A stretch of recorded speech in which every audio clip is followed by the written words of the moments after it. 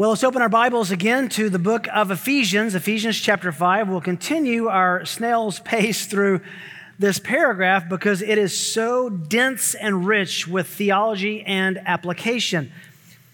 Ephesians chapter 5, we're pulling this passage apart and letting God pull it back together for us in the details and in the whole. We've been looking at what it means specifically to walk with the Spirit of God, walk under control of the Spirit. In chapter 5, verse 18, Paul says that we are to be filled or moved along, controlled by the Spirit. Then he gives some applications of that. One of the primary applications is between husbands and wives, which is the most extended section in the rest of the book after that admonition to be filled with the Spirit. And he talks to the wives, and then he talks to the husbands, and we found ourselves many weeks into looking after the wives, now a couple weeks into looking at the husbands. I think this is our third week of doing that. So grateful to the Lord for this, and so convicted by it. Let me read the paragraph so that it's fresh in our minds. Ephesians chapter 5, verse 22. Wives, be subject to your own husbands as to the Lord. For the husband is the head of the wife, as Christ also is the head of the church, he himself being the Savior of the body. But as the church is subject to Christ, so also the wives ought to be to their husbands in everything. Husbands, love your wives, just as Christ also loved the church and gave himself up for her so that he might sanctify her, having cleansed her by the washing of water with the word, that he might present to himself the church in all her glory, having no spot or wrinkle or any such thing, but that she would be holy and blameless. So husbands ought to love their own wives as their own bodies. He who loves his own wife loves himself. For no one ever hated his own flesh, but nourishes and cherishes it, just as Christ also does the church, because we are members of his body. For this reason, a man shall leave his father and mother, shall be joined to his wife, and the two shall become one flesh. This mystery is great, but I'm speaking with reference to Christ and the church. Nevertheless, each individual among you also is to love his own wife, even as himself, and the wife must see to it that she respects her husband. No one can deny that we live in a world that fosters a love for ourselves. We hear of self-love, self-care, self-preservation, self-worth, self-esteem. And each of these have the same word at the center: self. What do you do for you is the answer to the question that they provide. I mean, think about this. People take me days. Sounds pretty attractive, actually, a me day. They take me days. And when we take a picture of ourselves, we call it a selfie. Fast food chains tell us you can have it your way. All we ask is that you let us serve it your way. That's nothing new. 2,000 years ago, Paul told Timothy in 2 Timothy 3, verse 1, realize this, Timothy, in the last days, difficult times will come, for men will be lovers of self. John wrote to his readers in 1 John 2:15, do not love the world, nor the things in the world. If anyone loves the world, the love of the Father is not in him. For all that is in the world, the lust of the flesh, the lust of the eyes, and the boastful pride of life is not from the Father, but is from the world. Pride. I think it's clear to anyone that the focus on self that's being fostered so intimately by the world in our hearts is really pride. Pride is that it's the clothes we wear. We can't run from it. It's just with us all of our lives. The soul's reflex to life is really prideful. And pride comes in two main forms. One you know very well, the other might surprise you. John Piper makes this distinction. He said, boasting and self-pity are manifestations of pride. Did you ever think of self-pity being a manifestation of pride? Hear him out. Boasting and self-pity are both manifestations of pride. Boasting is the response of pride to success. Self-pity is the response of pride to suffering. Boasting says, I deserve admiration because I've achieved so much. Self-pity says, I deserve admiration because I have sacrificed so much. Boasting is the voice of pride in the heart of the strong. Self-pity is the voice of pride in the heart of the weak. He goes on to say, the reason self-pity does not look like pride is that it appears to be needy. But the need arises from the wounded ego. And the desire of the self-pitying is not really for others to see them as helpless, but as heroes. The need self-pity feels does not come from a sense of unworthiness, but from a sense of unrecognized worthiness. It's the response of unapplauded pride, end quote. I think he's right, even looking at my own heart and experience. So, loving self is not a way to honor God. Loving self is a prediction of the prophecy that Paul gave Timothy that it will be signified of the last days. Men will be lovers of themselves. We are to die to ourselves, take up our cross and follow him. With this in mind then, how do we understand these verses? With everything I just told you, how do we understand this? Leviticus 19:18. You shall not take vengeance nor bear any grudge against the sons of your people, but you shall love your neighbor as you love yourself. Jesus quoted that very verse in Mark chapter 12, verse 31, when he said, you shall love your neighbor as yourself. Love your neighbor just as you love yourself. But wait a minute, I didn't think we were supposed to love ourselves. And then in the passage before us, add this to it. Verse 28. So husbands ought to love their own wives as their own bodies. Wait a minute, we're to love our wives, and the paradigm for that is love them like you love your own body. He who loves his wife loves himself.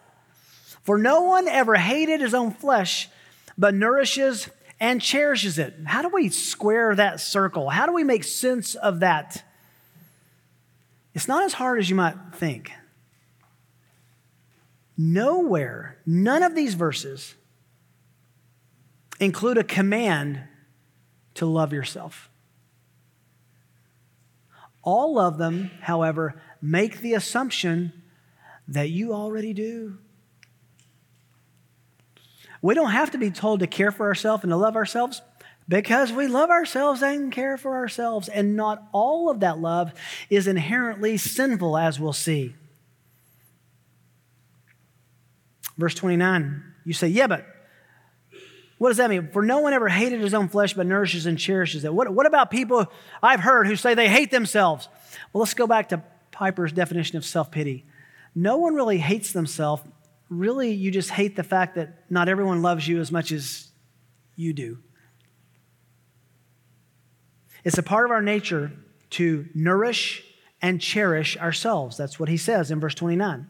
No one ever hated his own flesh, but nourishes and cherishes himself. In and of itself, nourishing and cherishing yourself is not sinful.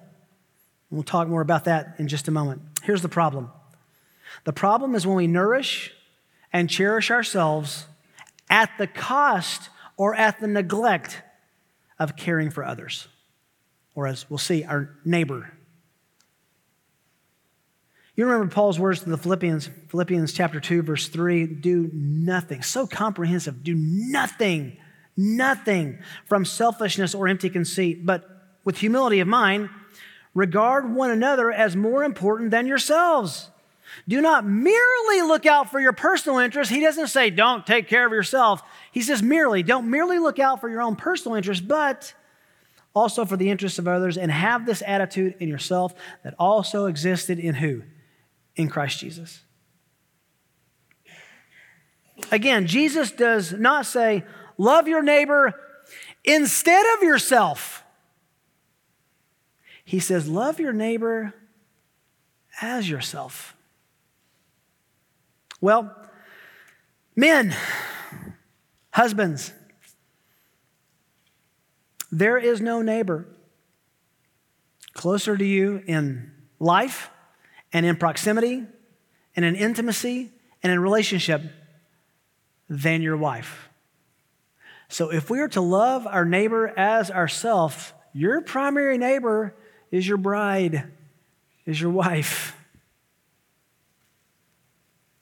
The paragraph we're studying here in Ephesians is Paul's application of what it means to be filled with the Spirit, moved along by the Spirit, as I said, controlled by the Holy Spirit of God. Particularly now, he is pointing wives towards that obedience to their husbands and husbands toward that obedience to their wives. Particularly, he points the husbands and wives to God's expectations to please him and to glorify him and to honor him and to have a great marriage, knowing that that obedience will give us the greatest happiness and fulfillment if we pursue it. Remarkably, I'm just stunned every time even when we read it a moment ago. He parallels the roles of husbands and wives with the roles of Christ and the church.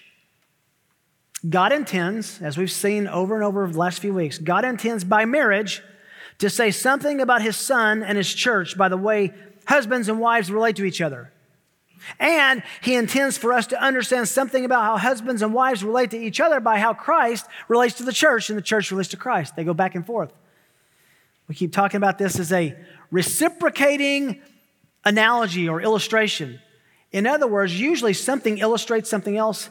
This is odd in that both marriage and Christ and the church illustrate one another. Marriage illustrates the gospel illustrates marriage. Paul begins in verse 24 by speaking to the wife about her half of the metaphor. Then in verses 23 and 25, he transitions to speak about the husband's half of the metaphor. Wives are to discover their distinctive roles as wives, emulating the way the church follows the Lord Jesus Christ. Verse 24, as the church is subject to Christ, so let wives be subject to their own husbands in everything.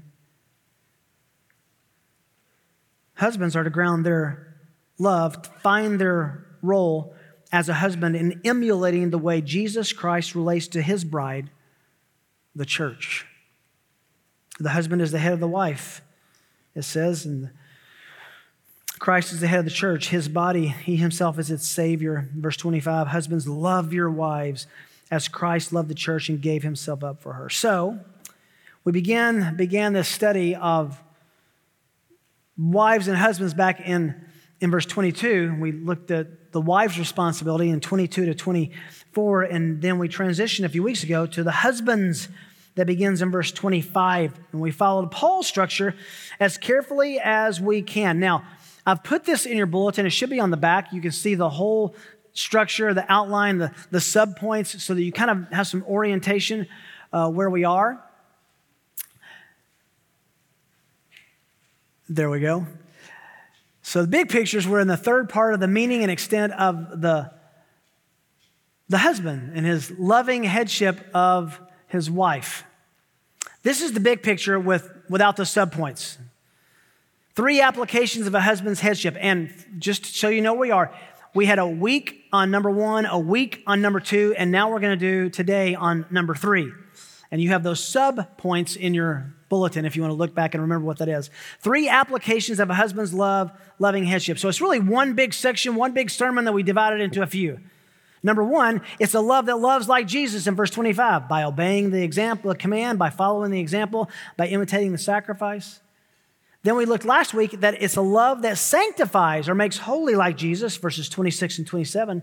It's a deliberate process toward holiness, a glorious presentation of holiness, and a practical objective of holiness. That brings us now to number 3. It's a love that treasures like Jesus. So do you see structurally kind of where we are? I want you to see that we're really in part 3 of a bigger paragraph. And we'll be isolating our attention on this love that treasures like Jesus, or for us men, his love, a husband's love, treasures like Jesus treasures. It's a love that treasures like Jesus. So when you see the outline today and you see number 3, I do know how to count. We don't start with number 3, but it's the third point of that bigger structure, and now you know where we are. I've had to go through all that because I was talking to my dear wife who helps put this PowerPoint together, and she helped me see, if you just put number 3 up there, that's going to need some explanation. So it's like starting a book at page 57. So we're starting on number 3. It's a love that treasures like Jesus. That's verses 28 to 31. Let's break that down now into its subsections. First of all, by valuing marital oneness with our wives. Men, this is to you, and we need to own up to it. Can I just give you a little footnote? I'll say more about this next week. I understand that this is Paul talking to husbands, and if you're not a husband, you could say, what does this have to do with me? Just as when Paul talked to wives, you could say, what does this have to do with me if I'm not a wife? In a few weeks, we're going to have a whole sermon to children in chapter 6, verse 1, and you get to all hear that, but it's going to be to the kids. You say, what value does it have for me to hear a sermon that's targeting someone in a group that I'm not a part of? Well, it lets you understand, it lets you pray, it lets you know what's going on to the people that you know who are in these roles. Super important to know how to pray for them, super important to know what God expects for them so that you can hold them accountable as they pursue their own obedience. So I hope you always know, because you're not exactly in the target zone of a passage doesn't mean that there's not things to understand and apply for you as well, right? So let's look at, by valuing marital oneness with our wives, verse 28. So husbands, stop right there. So husbands, what is that talking about? Well, if you go back up in verses 26 and 27, he was talking specifically about Jesus giving himself up for his bride, the church. He sanctifies her in verse 26. He cleanses her by the washing of water with the word. Verse 26.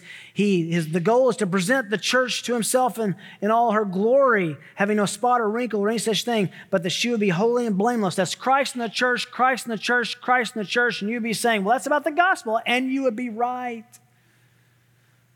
but not complete. Because then in verse 28, he says, so, or likewise, husbands. So all that he says about Christ, he intends for husbands to emulate, to come back to participate in the example. So husbands ought to love their own wives as their own bodies. He who loves his own wife loves himself. No one ever hated his own flesh, but nourishes and cherishes it. Now, can I admit with you, at first reading, this is unexpected and even a little odd. Love your wife, men, like you do your own body. That's what he says. What does that mean? I mean, do we really love our bodies? I'd like to be 6'5". Are you laughing with me or at me? I would like to be handsome and thinner and faster and browner in the hair. And I mean, what does it mean?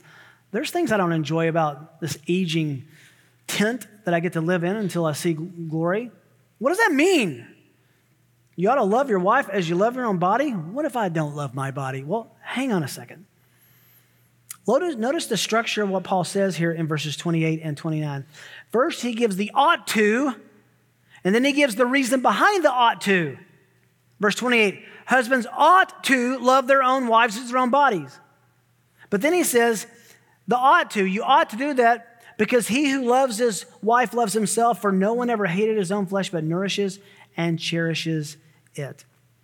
This goes back to our analogy, our reciprocating analogy. They go back and forth. They borrow from each other meaning and illustration, marriage and the gospel. So in order to grasp what Paul is saying here to the husbands, we need to look ahead to the following verses.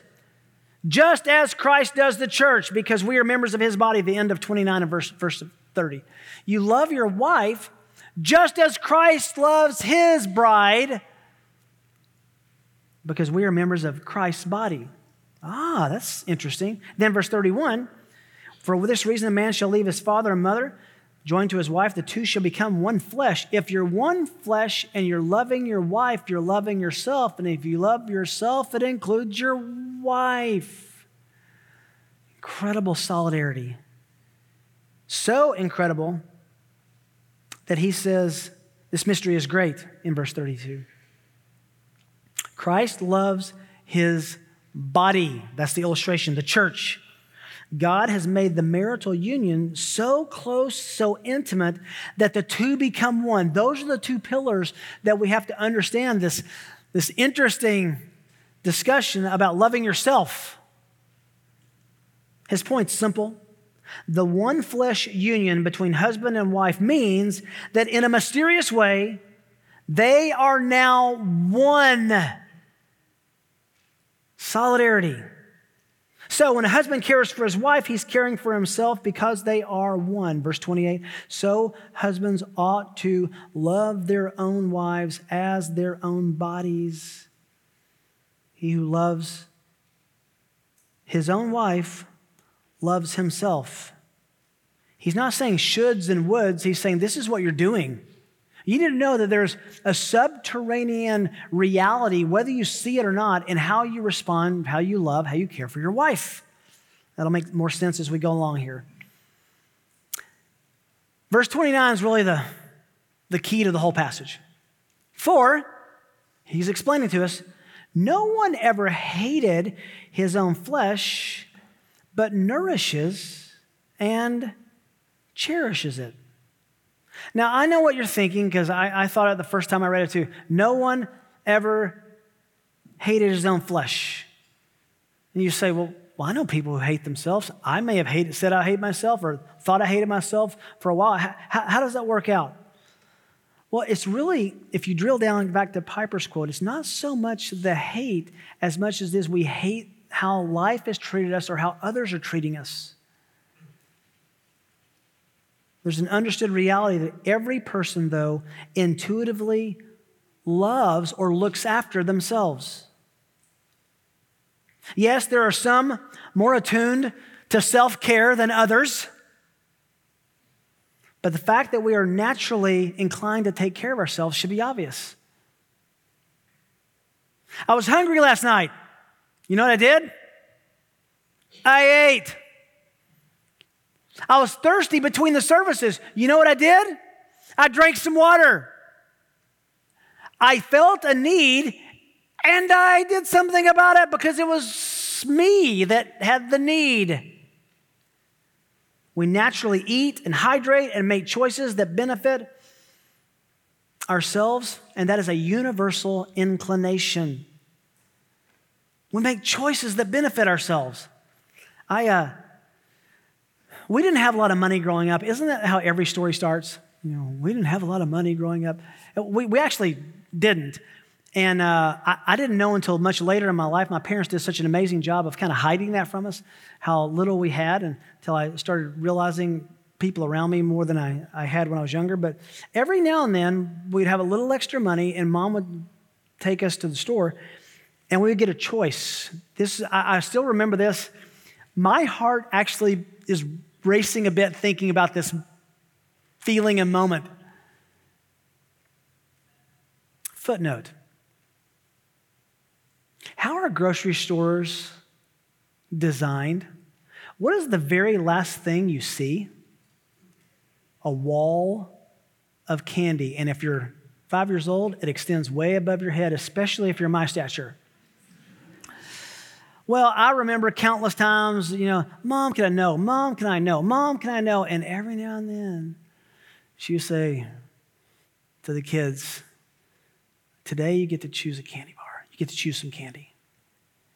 And I remember the paralysis of analysis, just like, and then it was instantly from gratefulness to presumption, like, just one?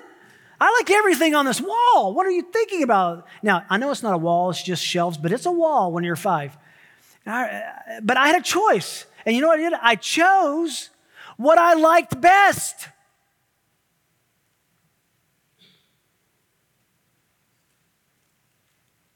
We do what's best for us intuitively. Interesting observation. I don't know if you noticed that in verse 28, he talks about love of bodies. And in verse 29, he uses love of flesh. This is soma and sarx. There's a massive debate about what the overlap and the differences between this. I think it's irrelevant. He's just being comprehensive. So, soma and sarx, your body and your flesh are the same thing functionally here. It's you, what makes up you. So the passage really hangs on two verbs. You see them? Nourishes and cherishes. He who loves his own wife loves himself. What does that look like? He nourishes and cherishes himself. Nourish and cherish. This means that each person, here and then, every husband is to do everything to take care of his wife with the same vigor as he would use to take care of himself. Let's break that down. Nourish. Interesting word, nourish. It's used in Ephesians 6:4, and the translation is interesting to me. In Ephesians 6:4, we'll come back to this because he says, "Fathers, do not provoke your children to anger, but bring them up," is literally nourish them. Provide for them. There's your synonym, provide, provision. Nourishes, provides for. It speaks of provision. It means to give what is needed.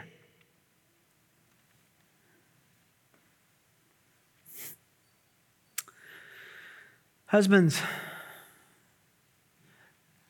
what kind of provider are we to our wives? Now, this has a lot of dimensions. Next week is going to be all practical applications, so you can expect to hear some of this again. Are you providing for her and your family physically and fiscally? If there's a need for more money, are you the one who says, "I'll get the extra job, I'll work extra hours"? Are you the one that says no to your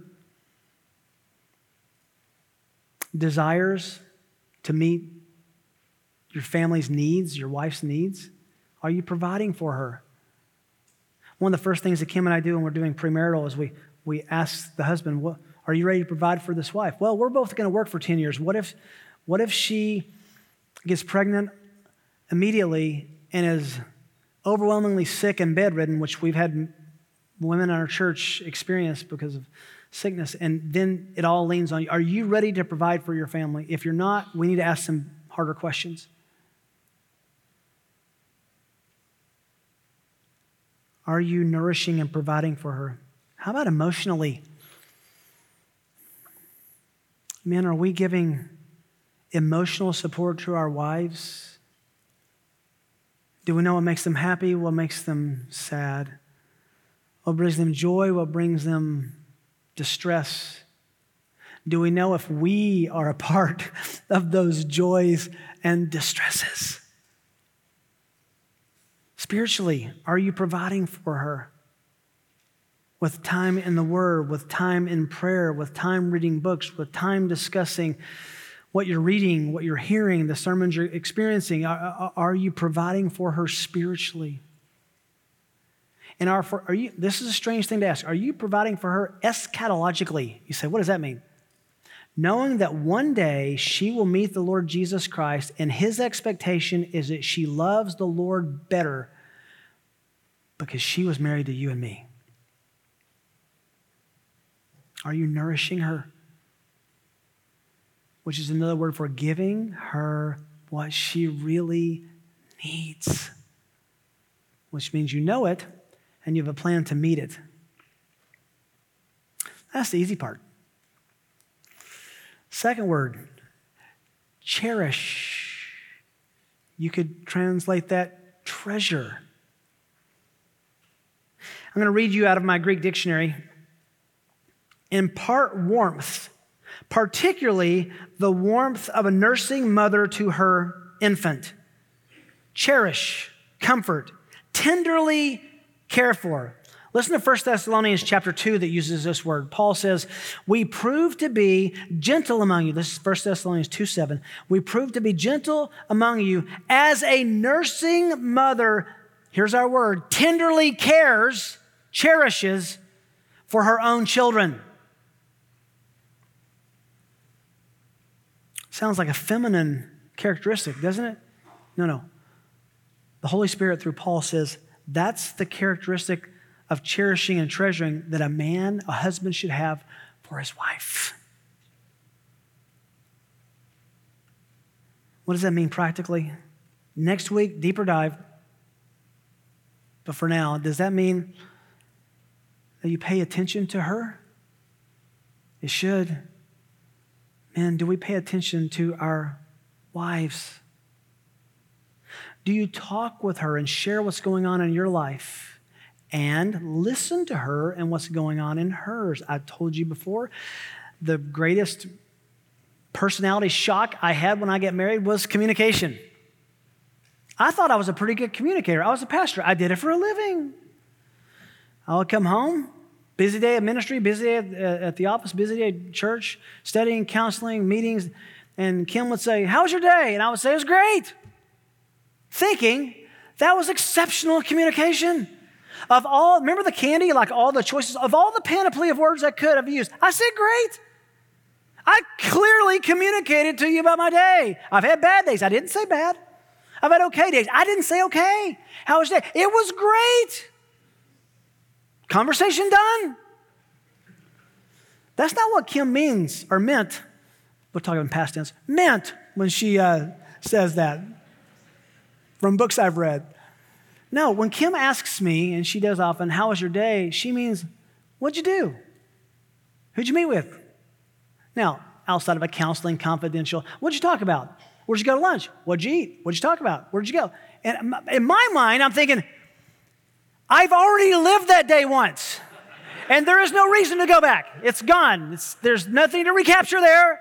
She loves me, and she wants to know about it. Then I say, "How was your day?" And what I want to hear was, "It was great." But what I get was what she ate, who she talked to, what they talked about. It's wonderful. Or so it's supposed to be. So, no, we've grown a lot in that. Let me just tell you that communication is one of the significant ways, men, that we care for and cherish our wives. Talk to and listen to. Do you know her hopes? Do you know her fears? Do you understand her goals? Do you bear her burdens? Man, if we ask each other today, what are your wife's top 3 prayer requests? Would you know? That's treasuring. How do we do that? Look at the next phrase, as Jesus does the church, by emulating oneness with the church, Christ's oneness with the church. We imitate his oneness with his bride, the church. Letter B, by emulating Christ's oneness with the church. So you nourish her and you cherish her. How? Just as Christ also does the church. What kind of standard is that? Then he explains, because we are members of his body. Back to that solidarity. He who loves his wife loves himself, because we're one in flesh, one in solidarity, just as Christ is with his church. Husbands are then to care for their wives as Jesus cares for his people. There is no higher standard. Where does this come from? Paul told the Corinthians in 1 Corinthians 6:15, "Do you not know that your bodies are members of Christ?" Then he says, "So shall I then take the members of Christ and make them members of a prostitute? May it never be." I'll keep it children rated here. What he's saying is that your violation of your marital fidelity in going into a prostitute, that image is how intimate we are with Christ. 1 Corinthians 12:27. Now you are Christ's body and individually members of it. To sum up, the husband is one flesh with his wife. The church is one body with Christ. Consequently, when the husband cherishes and nourishes his wife, he cherishes and nourishes himself. And when Christ cherishes and nourishes the church, he's cherishing and nourishing himself. My wife is not my roommate. We are one with each other. You say, well, that's a little mysterious to me, which is why he goes, thirdly, letter C. It's a love that treasures like Jesus by mastering the theology of marital oneness. Mastering the theology. I thought a lot about how to phrase that, and I think that probably captures it best. You need to be experts and masters at the theology of marriage. So he goes back to Genesis in verse 31. For this reason, a man shall leave his father and mother, shall be joined to his wife, and the two shall become one flesh. It's a quote from Genesis 2. Let me give you the full paragraph of what Moses records there in Genesis chapter 2, verse 18. We talked about this at the very first of the series. Then the Lord God said, it is not good for the man to be alone, which is just incredible. After each day, this is before the fall. This is before sin enters the world. God creates the whole day, evening, morning. It was good. Behold, it was good. God saw that it was good. It was good. It was good. It was good. Then on the sixth day, he says, it is not good. And sin is not in the world yet. What does he mean? It is not good for the man to be alone. I will make, God says, a helper suitable for him. What does that mean? Well, out of the ground, the Lord God formed every beast of the field, every bird of the sky, brought them to the man to see what he would call them. Whatever the man called a living creature, that was his name. Adam gave names to all the cattle and to the birds, the sky, every beast of the field. Why is this in here? Because the last phrase, but for Adam, there was not a helper suitable for him. The implication is that God brings by, the buck and the doe, the bull and the cow, the male and the female, all these animals, and he names them. And he's going, male, female, male, female, male, female, and he looks and says, male, me. Male, female, male, female, male, female, male, me. And he realizes something's missing. He comes to that incredible realization, which I think God intended by his naming of the animals. So, verse 21, the Lord God caused a deep sleep, this is divine anesthesia, to fall upon the man, and he slept. And he took one of the ribs, closed up the flesh at that place, and the Lord God fashioned into a woman the rib which he had taken out from the man, and brought her to the man. That's verse 22. Verse 23 says, the man said, there is so much between verses 22 and 23. He wakes up, and there's Eve. May I say it? In all her glory. He's like, that's not like those animals. Someday in heaven, I wonder if I'll get to ask Adam, dude, conversations between guys start with dude. Dude, you wake up and she's there. What was that like?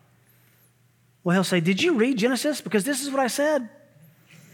The man said, this is now bone of my bones, flesh of my flesh. She's like me.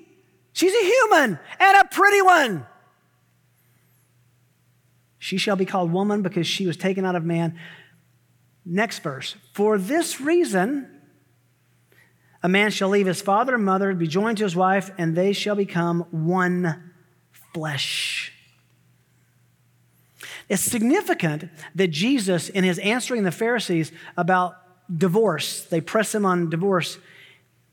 Listen to what he does. Matthew chapter 19, verse 1. Jesus had finished these words. He departed from Galilee, came into the region of Judea beyond the Jordan. Large crowds followed him. He healed them there. Some Pharisees came to Jesus, testing him and asking, "Is it lawful for a man to divorce his wife for any reason at all?" And he answered and said, "Have you not read, he who created them from the beginning, created them," quoting Genesis, "male and female, and said," Matthew 19:5, "For this reason, a man shall leave his father and mother, be joined to his wife, and they shall become one flesh." They are no longer two, Jesus says. Now he editorializes. They are no longer two, but one flesh. What therefore God has joined together, let no man separate. The point I want you to see from this is that in talking about marriage, the Lord Jesus went back to Genesis. He went back to the Genesis account. Do you believe in the factual historicity of Genesis 1, 2, and 3? There was really a man named Adam, really a woman named Eve, and those were really our first parents? Jesus did. And Jesus never lies. That's exactly what Paul does in our text in verse 31. He goes back to Genesis. He says, you don't understand. When God gave Eve to Adam, husbands, all of us, the two became one flesh. That's talking more than sexual intimacy. It's talking about their oneness that parallels Christ's oneness to the church. You think as a couple, you act as a couple, you live as a couple, answer questions as a couple, you tackle problems and burdens and trials as a couple. So Genesis 1 to 3 chronicle the reality that when sin entered the world, it destroyed the harmony of marriage. Let me say it this way. Genesis 1 to 3 doesn't show that headship and submission were invented after the sin, after the fall. Headship and submission were a part of the design. Their pollution was a part of the fall. It destroyed the harmony of marriage. This did so by introducing pollutants, sin, into headship and into submission. It distorted the man's intended humble and loving headship, giving him the temptation to either be a dominator or lazy, indifferent husband. It distorted the woman's intelligent, willing submission into manipulation on one side. Some women have brazen insubordination on the other. Said another way, sin did not invent headship and submission. It wrecked and distorted them, and it still does today. So when a husband leads like Christ and a wife follows like believers are to follow Christ, we get a glimpse, listen to this, we get a glimpse of what it looks like for the curse to be reversed. But men, husbands, gentlemen, this means we have some work to do in becoming experts in the theology of marriage. The narratives that include and talk about marriage, the biblical theology of marriage, so as to effectively lead the way God desires us to, and to know how Christ leads the church so we can emulate that in specific ways. A couple takeaways. Next week is going to be all takeaways, by the way, for the men. So this is just a couple to chew on for the week, at least that I'm chewing on. Number one, ask two questions of myself. Do I understand the theology and implications of the creation account on my marriage?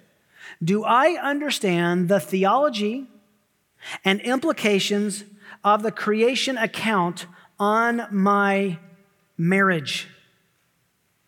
Paul is saying, I'm building my entire application on this theology.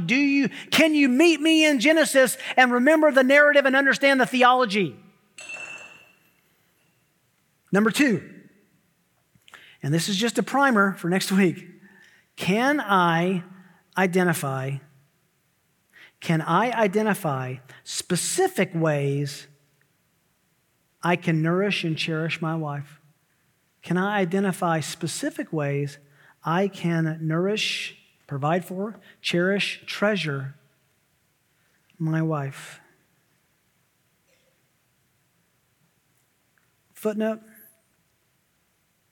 single men, not yet married or unmarried, if you want to be married, are you learning now the Philippians 2 application? Have this attitude that was in Christ where you put others' preferences and others' needs ahead of yourself. That is incredible training for marriage. Let me remind us all, okay? If we did not need these exhortations, they would not be recorded in the Scriptures. The reason that the Holy Spirit spoke through Paul to say these things is he knew we weren't doing them like we should. So it's easy for all of us, myself included, to think, well, I'm sure the other guys are doing this better than me, but I'm kind of the outlier. I'm the knucklehead. No, we're all knuckleheads. I'm the president of the Knuckleheads Married to Godly Women Club. You're welcome to join. Cards are free. We all need correction, men. We all need grace. We all need empowerment by the Spirit of God. And I tell you that to say it's easy just for these passages, when we're talking about the women, the same thing, the wives, the same thing, the husbands now. This stuff piles on you and you just feel like, I'm useless. I'm looking at my notes early this morning thinking, I wish the rapture would happen in the next hour so that I wouldn't have to say these things because my wife hears them. But I thank God for her grace. I thank God for her forgiveness. That's why all of us submit to one another in the fear of Christ, verse 21. We're merciful and gracious and understanding and hopeful and helpful to move each other into a better place of obedience before the Lord, right?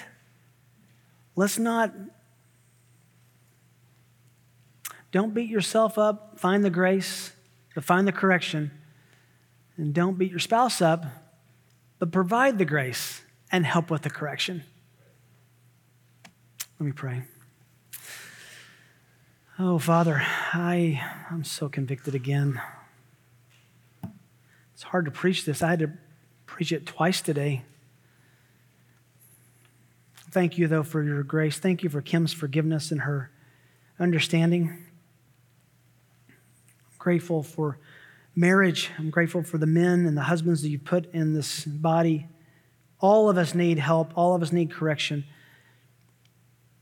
But we're grateful to hear from your word. And grateful you care enough about us to instruct us and to shepherd us. None of us meet the standard, but how thankful we are that our Lord Jesus did and provides forgiveness for us for sins and righteousness for us that we could never earn. So give us greater expertise in the gospel so that we'll have greater application of love for our wives and our marriage. Because of Jesus, we pray. Amen.